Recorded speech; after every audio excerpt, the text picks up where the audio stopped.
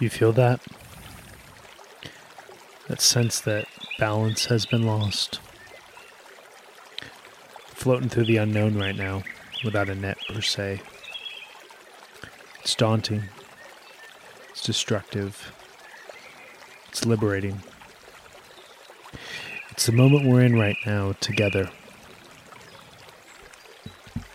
Welcome back to the Ravine. Explorations in Atonal Fish. This is episode 6.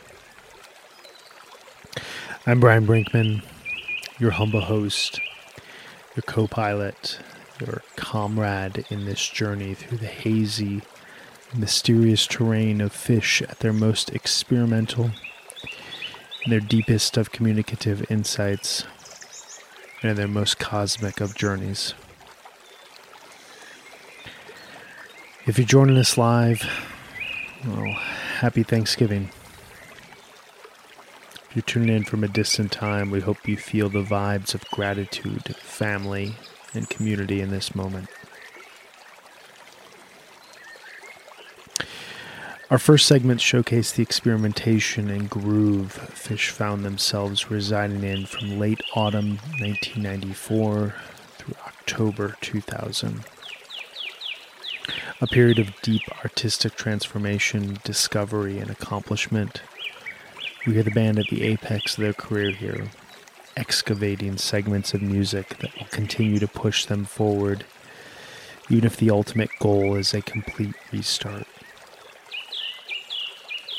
From November 26, 1997, in Hartford, Connecticut, we heard a sleek and groove-driven take on Gumbo from midway through set 1 of the show just before Thanksgiving.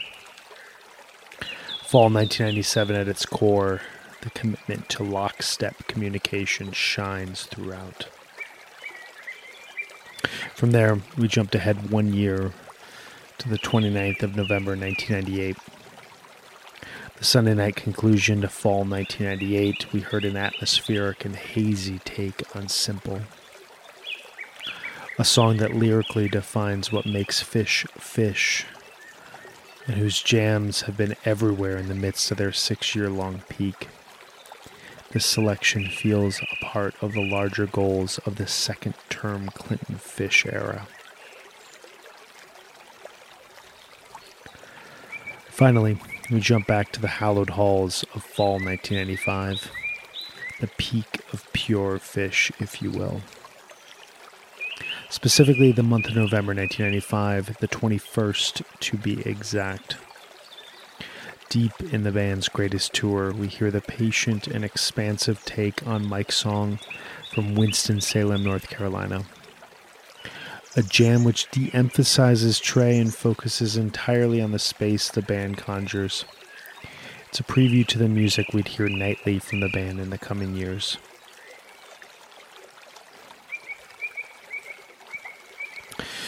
We're going to shift gears ever so slightly here in segment 2 as we focus on the destructive endgame of this musical connectivity before rounding back to showcase the intrinsic development which led directly to this peak in the first place. Celebration is still to come. But for now, we need to see what worlds we can destroy and those that we can create. Thanks for tuning in. This is The Ravine.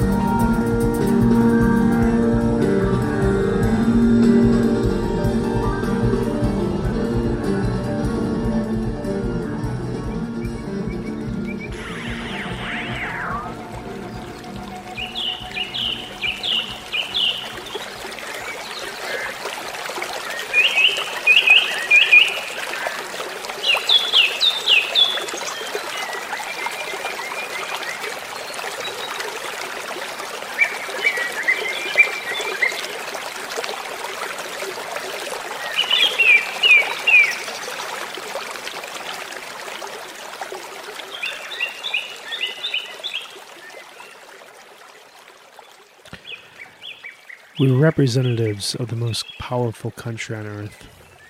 The power was in our every cell.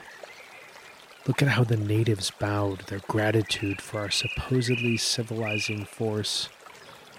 The future was ours. But we were also Jewish, one of the 2 Jewish families in our neighborhood. Our complex, our compound, and the ovens that had been active only 15 years before.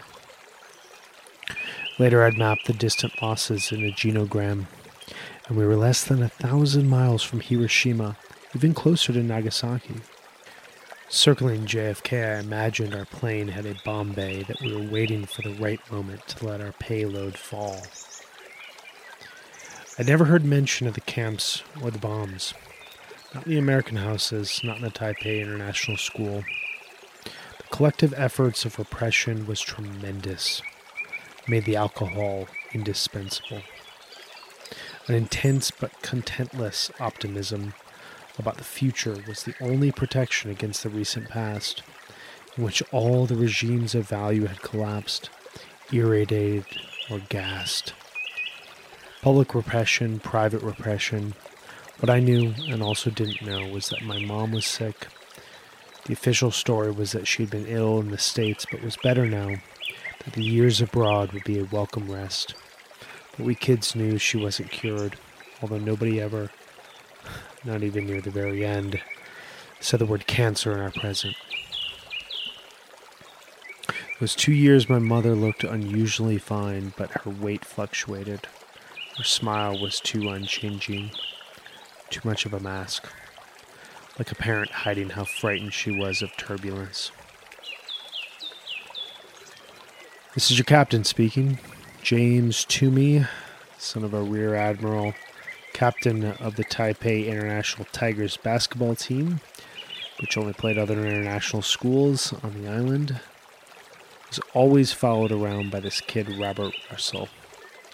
Russell was a dim, crew-cut giant, a Lenny to Toomey's George. Except Toomey was always egging Russell on, daring him to eat a leech, or grab a girl's breasts, or put a laxative in a teacher's mug of coffee. One day on a hill near school, Toomey handed Russell his .22 caliber rifle and instructed the man to shoot almost every scrawny cow in a local farmer's herd. I heard some of it before I fled, tears in my eyes, wimp that I was. A pop, more the report of a cop gun and then a weapon, and the cow would take a knee, lie down eerily calm, while Toomey kept barking instructions at Russell like a commanding officer. Each dying cow spoke with his eyes. 2 big brown eyes, his silent gaze expressed dignity, resignation, sadness, and with regard to the visitor, the American, a lofty and solemn contempt. The farmer, whose life, or at least livelihood, was destroyed, showed up to everyone's amazement at the international school the next day, screaming, crying. I was told that what he had demanded was not compensation, that Russell be punished, but that someone apologize, face him and apologize. I don't remember what happened beyond the fact that the kids made fun of the farmer and mocked Chinese, Jerry Lewis gibberish, mimicked how he crossed his arms and refused to budge until the police dragged him away. Half of what came out of American adolescent mouths was that racist travesty of speech. Maybe somebody peeled a few multicolored bills off a wad and told him to get lost. Maybe they gave him nothing. Maybe they gave him a beating. Boys will be boys, my father said. Boys will be boys, Confucius says. There were endless Confucius jokes. Brush your teeth, Confucius says, etc. On the other hand, an archaic regression. I remember a standoff between a couple of local teenagers and a few tigers. Maybe Toomey's friends. Somebody else stole somebody's bike, or anyway, accused. The details are lost. When Russell and another tiger started wailing on one of the Taiwanese guys, the latter just took it, ducking here and there, but never hitting back. And his friend stood there, smoking those local banana cigarettes. Not just passive, but impassive. Nobody was going to hit a white kid. Is it really a school play in Yellowface? We could go wherever we wanted. We could never penetrate the image of our power projected, so in a sense, we went nowhere. So much of what we saw was through the glass, the imperial window, which Chang, of course, kept spotless. Even when we roamed the streets we've been told to avoid, people made way for us. They didn't want trouble. We didn't even exist in an economy. We'd either be charged 500% over market for dumplings, or they'd give it to us for free.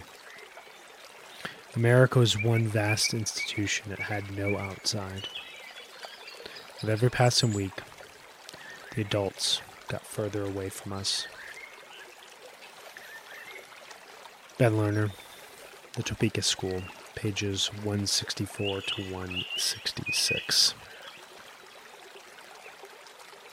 The path forward Fish charted from 1993 onwards was undefinable at the time.